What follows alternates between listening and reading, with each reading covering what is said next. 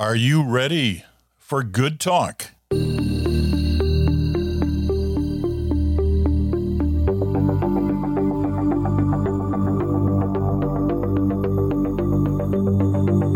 of course you're ready. That's what Fridays are for. Good talk. Chantal and Bruce is in Montreal. Bruce Anderson is in Ottawa. I'm Peter Mansbridge. I'm in Stratford, Ontario on this day. Well, we've seen weeks now of the inquiry into the Convoy, the Convoy Commission inquiry that's been going on in Ottawa.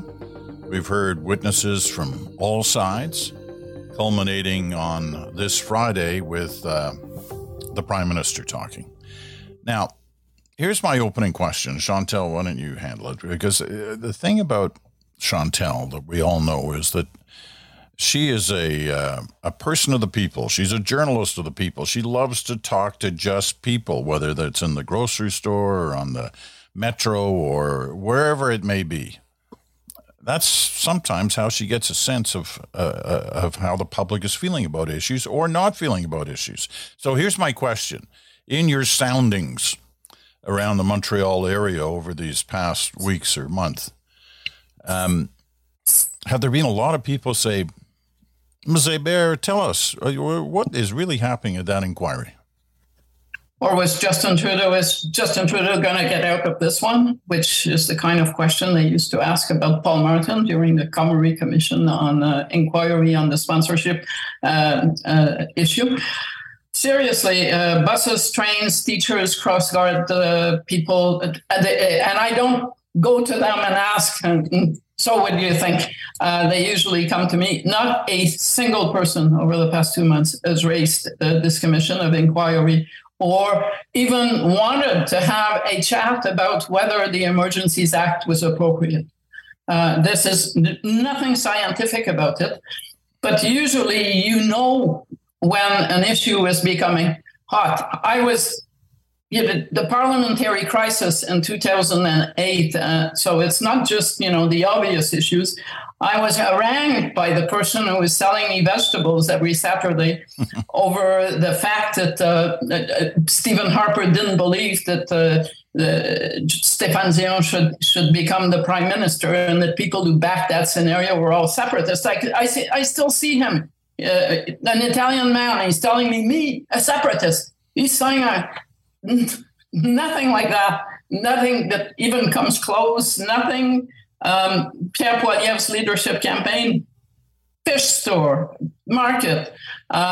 Wouldn't Jean Charest be great to beat Justin Trudeau? Or what about this Poilievre guy? Radio silence on the Hulot Commission. I hope that the judge does not take it too personally. But he is not achieving rock star status in the sense that Justice John Gomery outside of Ottawa became, at least in this province. What does that tell you, though?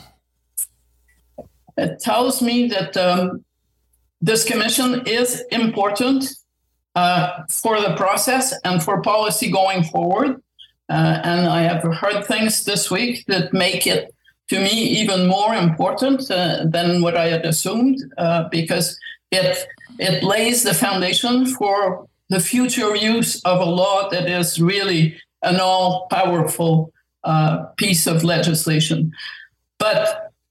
And I think Bruce can confirm that based on his numbers, which are real and scientific. I think the public came to a decision as to whether it was appropriate to do what the federal government did back last winter, and that she all have not heard anything that has made them inclined to revisit their opinion that the federal government was probably right to do this. All right. Well, let's ask Bruce. What is your sense of the public's interest in this story and in this inquiry?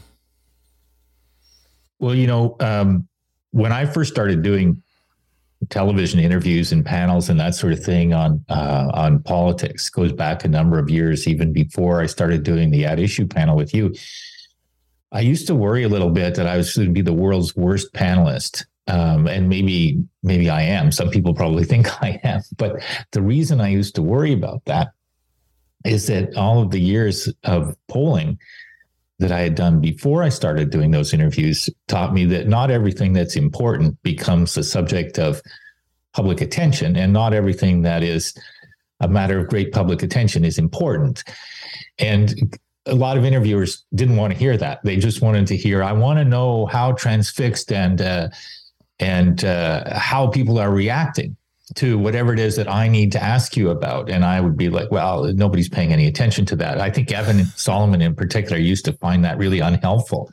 And our relationship survived that happily. But I agree with Chantal that this is important, this process, and it's I think it's being conducted in a reasonable way. There's obviously always going to be situations where we can look at it and say it could be improved, but an important process. I don't think it's attracting a lot of public attention.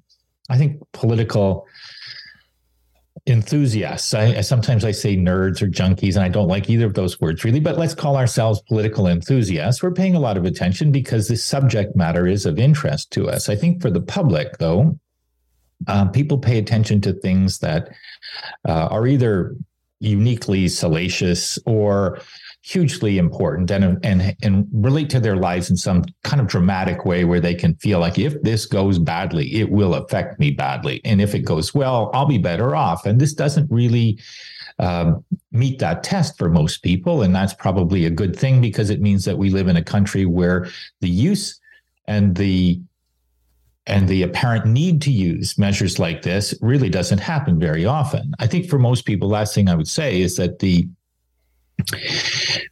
journalism is doing what it should do in this situation, which is sort of trying to draw a bead on the technical or legal question at the heart of, did the government have the necessary argument that passes the test established by the words in their law to use this? I don't think that's the test that the public uses. I think the test that the public uses is, was this an act of tyranny? Was it an act that was embraced by the government without thinking through the consequences because they just loved the idea of it? Is this a precedent that we should look at and say it's going to happen all the time now because the government was able to do it and get away with it, and the hearing process didn't derail that? And I think the answer that most people come to on those questions is no, that the government didn't really want to use it, and that the process of the inquiry, it's a forensic examination that no government will really want to go through in the future, even if they come out of it the other end without any political scarring. All right. Just a couple of things on this. One of the reasons I believe that it is also not generating the kind of public attention or public reaction that some other issues are is that there has been no, the House of Commons has not acted as a communicating vessel for what happens at the Commission. Remember Gomery, something would be said on the stand in the morning. It would be the bread and butter of question period in the afternoon with the government forever under attack. In this case, it is as if the opposition parties live on a planet very distant from the across the street inquiry. And that starts with the official opposition. No testimony has resonated in the political arena. There are good reasons for that. The NDP not only did support this move, but has also stated via its leader that regardless of the conclusion, they will not withdraw their support to the government on the basis of this report.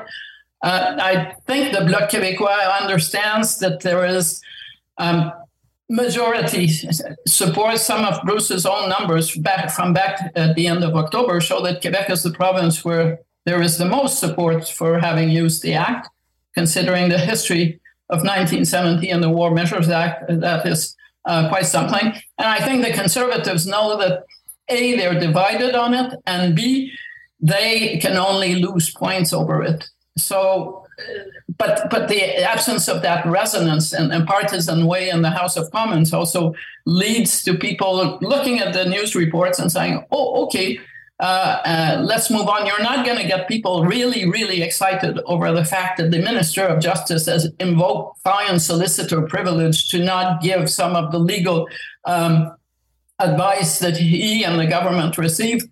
although that is interesting and it's a big piece in the puzzle that Justice Rouleau is handling, no one is going to be demonstrating over this tomorrow in any Canadian city. Can I just add, I love Chantal's point about the lack of a kind of a resonant echo chamber for, that the opposition, in particular the Conservatives, would be lighting up. There's another way to look at that, is to say that if the Conservatives felt that they had been on the right side of the Convoy issue back in February, and if they continued to feel that and felt even more empowered in that position as a result of the testimony, the Convoy lawyer and participants would be having dinner at Stornoway this week. The Mr. and Mrs. Poilievre would be making a show of the fact that they were with the patriots who challenged the tyranny, who stood down the face of tyranny in Justin Trudeau.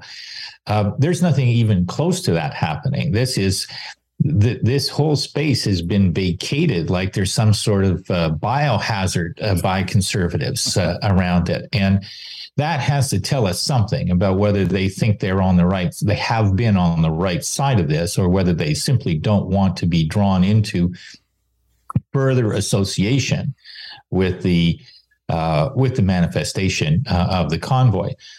So I do think that's important. And I think that the other thing Chantal touched on is the provision of legal advice to the government. And this question sort of felt like some stakeholders were saying this is an aha moment, that we're not getting to see the legal advice that the government got from the Justice Department or through the Justice Department, I guess in some instances might be the case.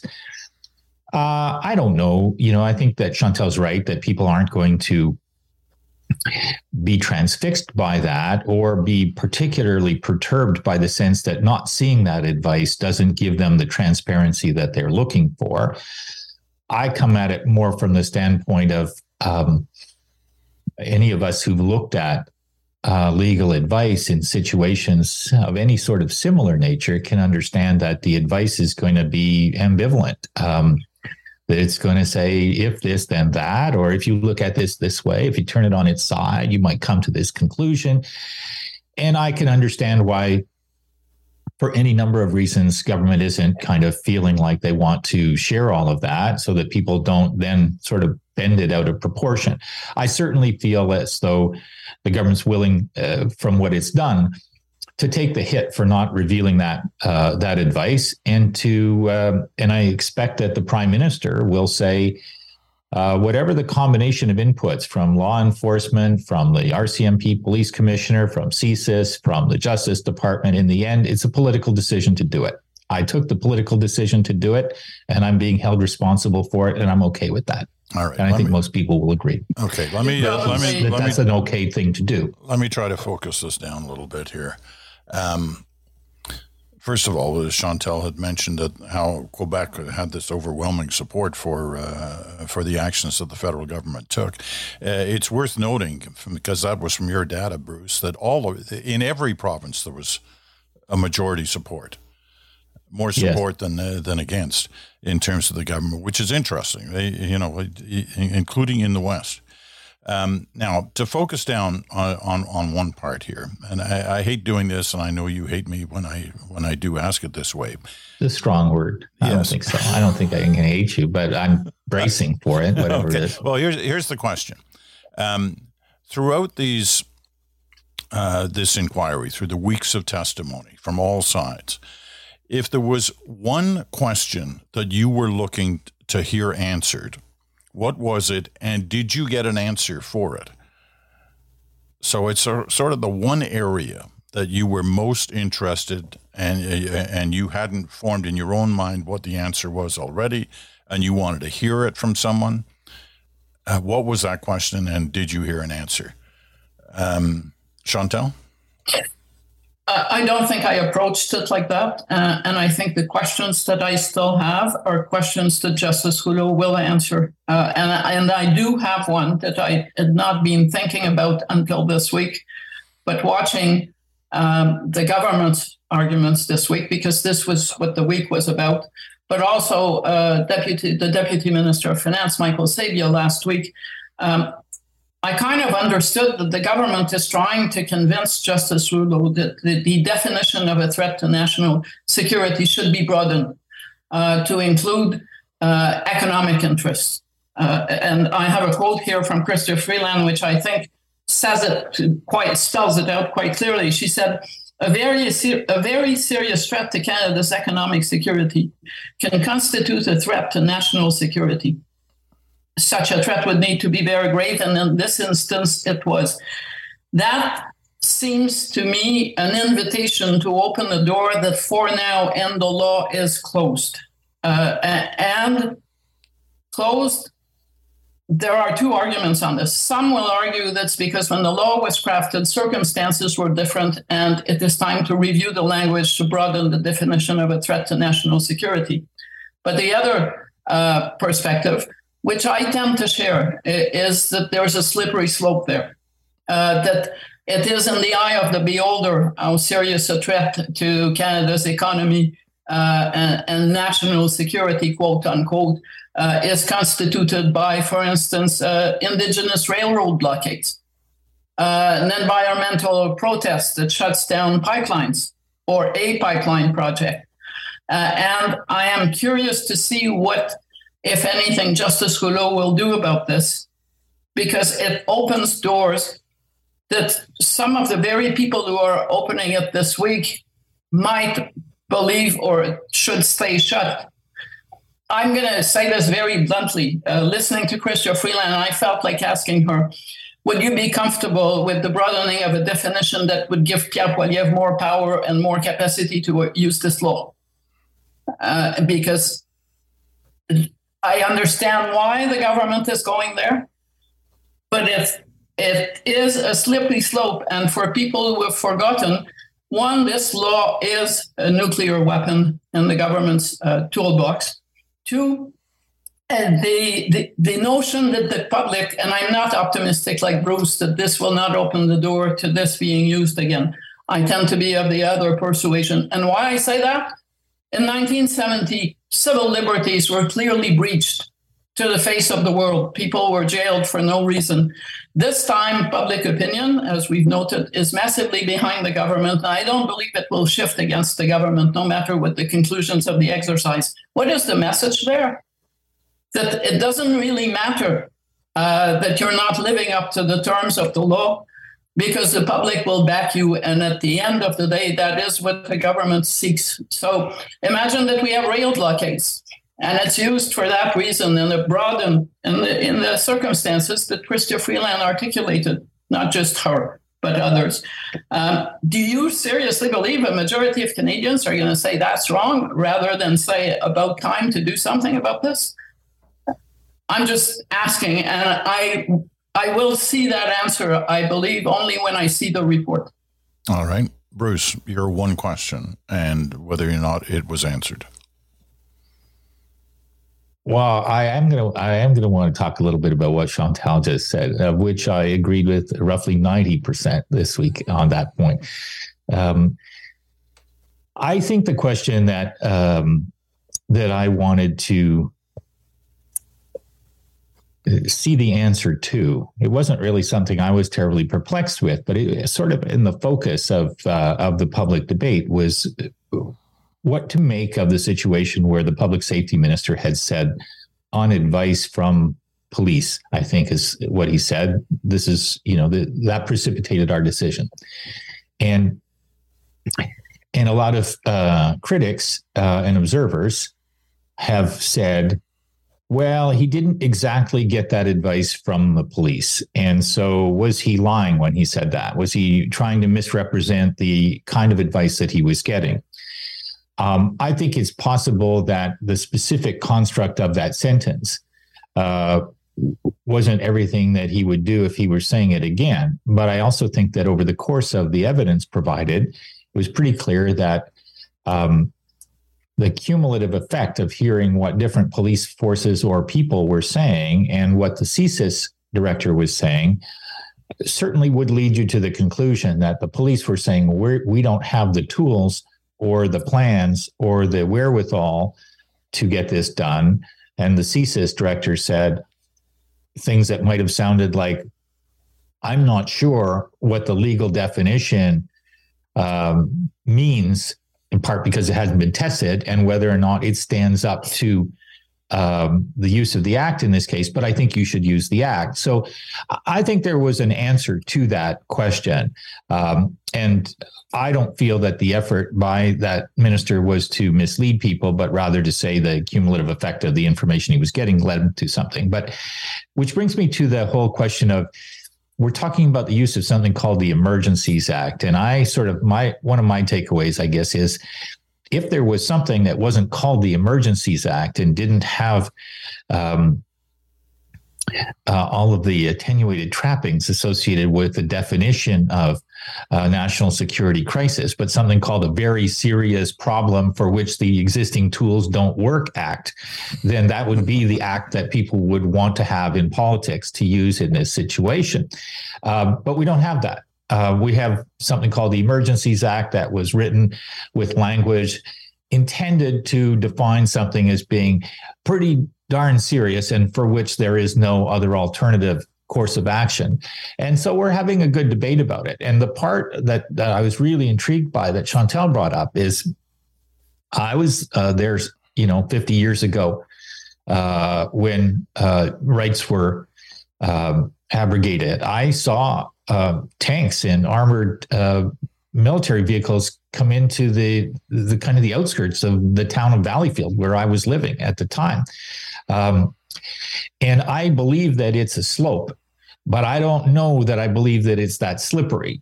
And maybe that's just my natural optimism. Maybe it's me saying, well, if it was 50 years ago and it hasn't happened again since then, maybe that's a reason for optimism. But I'm also aware of the fact that we don't have the guardrails in society that we used to.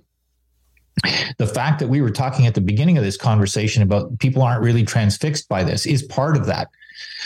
What we watched with Donald Trump is part of the realization, or should be, that what we thought were barriers to governments doing really unexpected and inappropriate things, those barriers they're not as strong as they used to be. So maybe it can be a slippery slope going forward, in which case all the more reason why we should be happy that we have this kind of forensic process. As imperfect as it may be, it's still pretty good.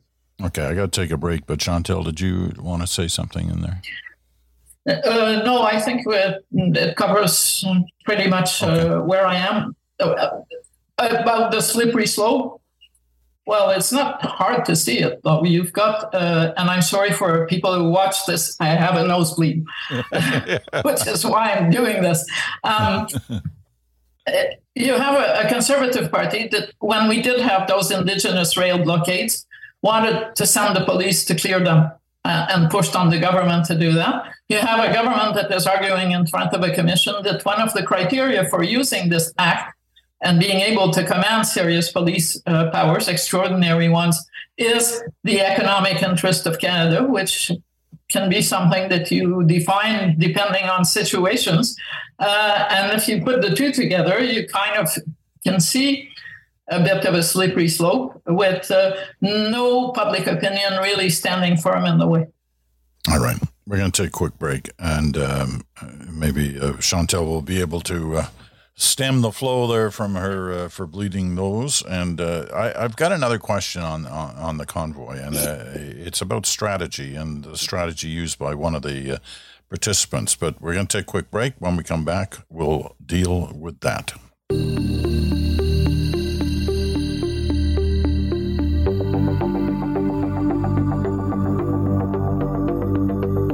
And welcome back. You're listening to Good Talk for this Friday on The Bridge. You're listening on Sirius XM, channel 167, Canada Talks, or on your favorite podcast platform. Or, because it's Friday, like Wednesday, you can also see it on our YouTube channel. You can find the link, and it's free to subscribe at my bio on either Twitter or Instagram. All right, getting back to the convoy questions, and here's my question here. Because every possible side, I think, in this issue of what happened earlier this year in Ottawa and Coutts, Alberta, and the Ambassador Bridge in Windsor and elsewhere, because every possible side had the opportunity to submit testimony to challenge some of the witnesses. There were decisions made by these different entities. One of them was the protesters, and you've got to assume that the protesters were given a incredible opportunity to make their case before the commission and the Canadian people, and to ask questions of everybody right up to the Prime Minister. Now, a question is about the strategy the protesters used, mainly through the lawyer they hired, who at times has seemed somewhat, he seemed somewhat unhinged. He even chased somebody down the hallway yesterday, claiming they were the person who had been carrying the Nazi flag, and he wanted them in the witness chair. As it turned out, this person had nothing to do with that. It's not the first time this week he's made charges, and he's about various people, and as a result, he's facing a libel notice, I believe, on that. But his performance seemed to me at times to be a wasted opportunity that the protesters had. They had the chair, they had the spotlight, they had the camera. They could have made or tried to make a convincing argument with some of the witnesses and challenging. Was that an opportunity lost, or am I overstating what I was witnessing? Bruce, you start. I think that the observation I have of the different lawyers and how they've been participating is it's been a bit of a mixed bag. I think there are some participants who are asking questions that I think are, pertinent and interesting, and kind of explore questions that will have a lingering value in terms of how we learn about the use of this act and the choices that were made in it. And then there are others who are doing rather kind of performative or defensive things. They're trying to establish a political argument or to make a point about whether they were as culpable for whatever was going on and it was going badly, that sort of thing. In the case of the convoy, it's almost surprising that there is a lawyer representing the convoy. I mean, there should be somebody representing the interests of the people whose rights were imperiled. But I don't know if most of that energy should really reside with the convoy people. The convoy, as we've heard, it had multiple leaders, multiple agendas. Not everybody was there with a view to insurrection, and not everybody was there with potential for violence. But, I don't know when I'm listening to the convoy lawyer, whether I'm listening to somebody who's trying to represent people who, whether he was just trying to represent people who were coming with a legitimate kind of sense of frustration with COVID, or whether he was coming representing people who didn't understand that the vaccine mandate that affected truckers going into the United States was a U.S. law, not a Canadian situation, or whether he's trying to represent people who have a political agenda and don't like this government. That's obviously a big part of the flavoring of what the convoy was about. And when I'm trying to kind of follow the Perry Mason-esque kind of approach of the convoy lawyer, I'm left a little bit confounded, to be honest. I don't think it's very well thought through or structured, and I find that the tone is more indicative of somebody who's in a protest rather than in a tribunal hearing. And so it's a little bit annoying for me to watch, but I'm glad that we live in a country where it happens. Raymond Burr would be upset with your Perry Mason analogy on that, but that's okay. It's a very dated analogy, and probably most of the people that we hope will be listening down the road anyway will have no idea what I'm talking about. Otherwise, you're condemning yourself to a very short-term future. A lot of these shows come back, though. Let's be honest. There's remakes. Yeah, well, I hope they're remade because I don't think the original installments would have survived the test of time very well. And that dates me too, since I can remember those shows.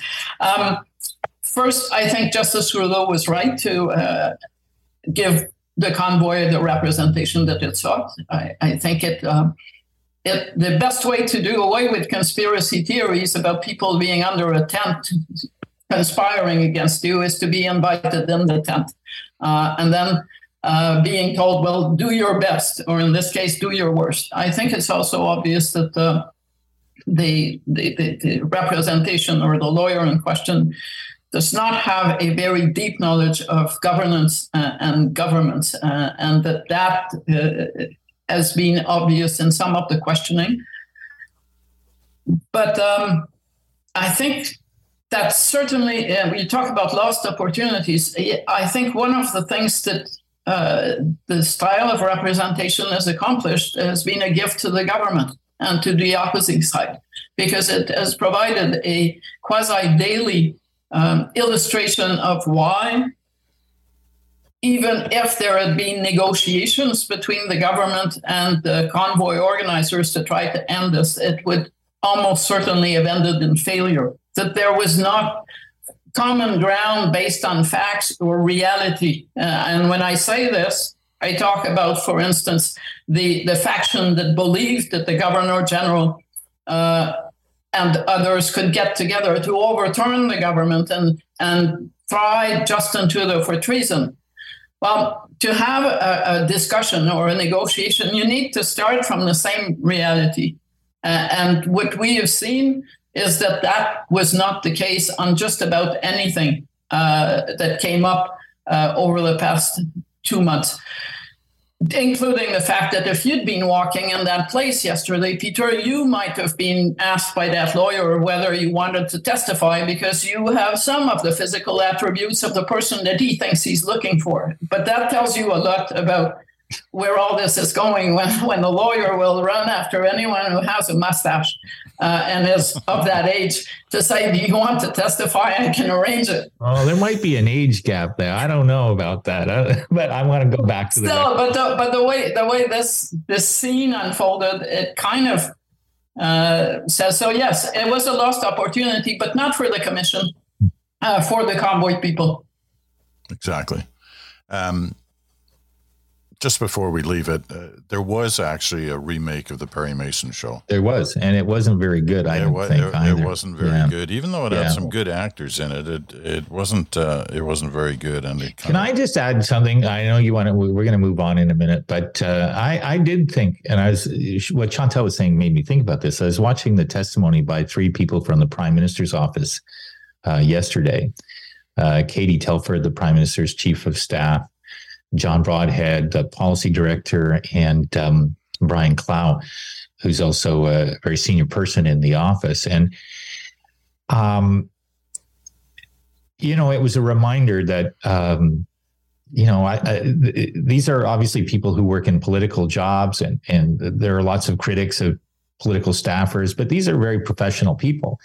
And we've seen Kate Telford in a situation where she's being questioned as part of a hearing before. I think it was the WE scandal. I hate to call it the WE scandal because I don't actually think it was a scandal, but I know that you're going to get a lot of letters, Peter, and you're going to ask me, why do I provoke people that way? But anyway, the WE conversation. And I remember thinking when she did testify in that context, she was very effective. She's very well prepared. She's very well spoken. She doesn't get rattled. And yesterday with the Convoy lawyer, I was kind of reminded of just how professional that response by the PMO was. Now, it remains to be seen what the Prime Minister does today.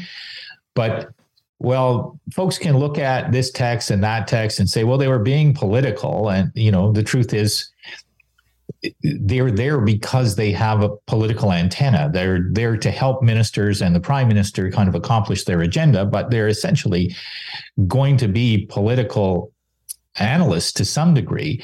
And it shouldn't be forgotten in the mix that during the convoy, the amount of pressure on the government to stop and end the convoy was like this, and the amount of pressure not to was really low. And now, of course, the situation is it's not reversed in the sense that, but all of the focus is on should they have done that? Whereas back, and I think Minister Freeland was referring to some of this as well, in the moment, it wasn't that the government was just sitting there and the public was kind of ambivalent about it. There were a lot of people who were more directly affected, perhaps, than in other parts of the country, in Ottawa and on some of the border crossings, but they wanted action. There were a lot of economic players that wanted action, and that pressure was felt. And it wasn't, therefore, just a political calculation of how many votes will we get if we invoke the Emergencies Act. It was, what do people expect us to do? How bad, how significant, how mounting is that pressure? And so I was interested in that exchange, but I didn't think that the convoy lawyer handled it in a very enlightening way. Let me just. Okay, go ahead, Chantal. Because I suspect you may be about to change topics. I am. I have one more question, but okay, but I want to just mention two things that are unrelated to the convoy lawyer or the PMO staffers, but it's more to the exercise in general. I have to say that this inquiry has convinced me of two things. One, it would be useful to have the same kind of exercise regarding the management of the pandemic, not to put a government on trial, but to give all the players a chance to explain their perspective and figure out what we learned from the experience, rather than have a government leave and one day something like this will visit us again, and whatever they will have left in those boxes will all that will be left. I think the Canadian public would benefit from having a discussion outside the partisan frame of a parliamentary committee about the pandemic in general, the decisions that were taken, what went well, what went wrong. The other thing is, and I suspect Justice Rouleau and his crew will dislike this intensely, I believe we should, going forward, always have public inquiries work under an imposed, hard and fast, not extendable deadline, so that they get on with the job and then do not get to, and you've seen some of those inquiries that were so extended that they ended up being closed down, so that they can't forever go to the government and get so many extensions, which sometimes pleases the government of today, that they become irrelevant. And yeah, I understand that the holiday season is not going to be great for Justice Rouleau and for the people who work for the inquiry, because they have to report by mid-February. But I think that is the way that you keep the issue fresh, topical, and relevant. And so far, he's been running a tight ship. You know, he's moved those along. There haven't been any delays of any consequence that I've witnessed, which was pretty impressive. On your point, it's funny because I remember in the first week, I think it was Bruce first made the point about how remarkable this was, because we were actually seeing documentation, and we were seeing notes, we were seeing stuff that usually takes 20 years before we see it, coming out of, in some cases, cabinet discussions and clearly senior meetings of different sorts.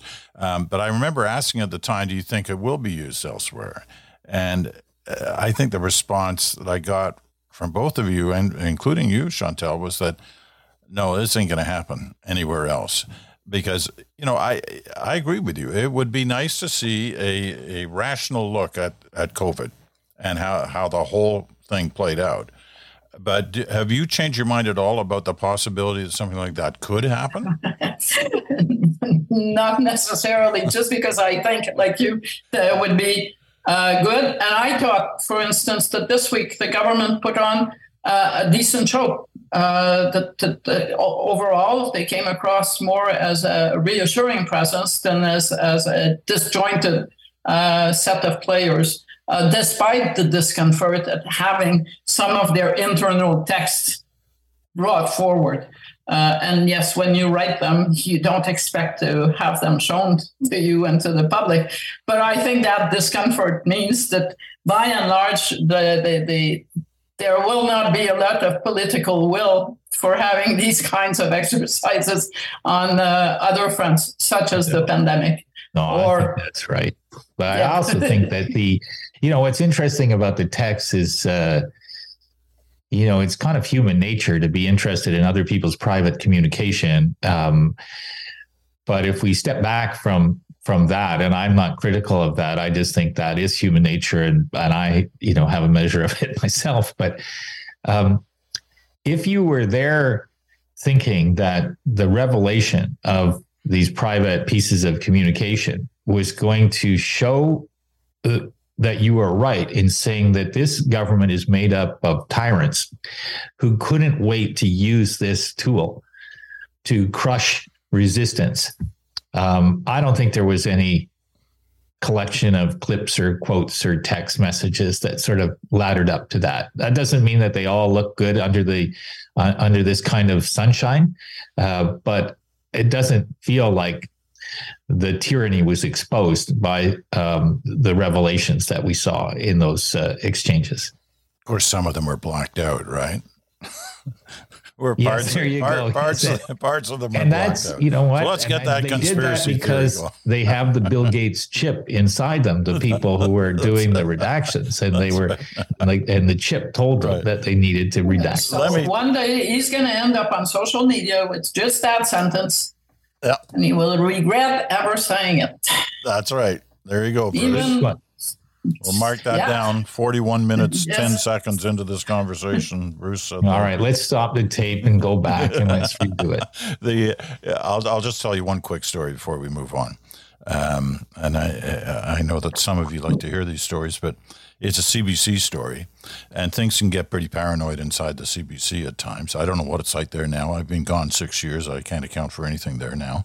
But I can remember having been a person in a senior position at one particular crazy point in terms of the CBC story and the way people were investigating this, that, and the other thing about the CBC. I remember being in the office of one of my fellow senior players who looked at me and said, "Jesus, Mansbridge, don't write anything down. You want to say something, come in here and talk to me about it. Don't write it down." That was because, of course, everything is out there and can be called upon to be produced. Anyway, it wasn't anything nefarious. It was pretty simple, actually, but nevertheless. If I can add, my dad was, as you can, the supervisor in Toronto when I started in this business. And one of the few pieces of advice he ever gave me was, don't write anything down. And there was no social media. The year is 1976. And I have kept to that advice. He said, if you have something nasty that you feel you must say, don't write it. Say it. It's a little hard, though, to tell a journalist, don't write anything down. Yeah, well, but he meant these things never go away, right? Yeah. So I write emails sometimes to respond to people, and then I look at them and I say, do you really need to do this? And I trash them. I don't send them. Right. Well, that's why... I've noticed that your emails are usually quite short. And I know that's that training. But it also explains the emergence over these last couple of years of the systems like Signal and WhatsApp and other things like that don't seem to be suddenly appearing in terms of various commissions. Now, I'm not suggesting that any of those ministers or players or prime ministers or anybody would use anything like that, but who knows? Okay, we're almost out of time for the day. That's been a fascinating conversation. Let's put it at that. And take our final break and come right back. Here we go.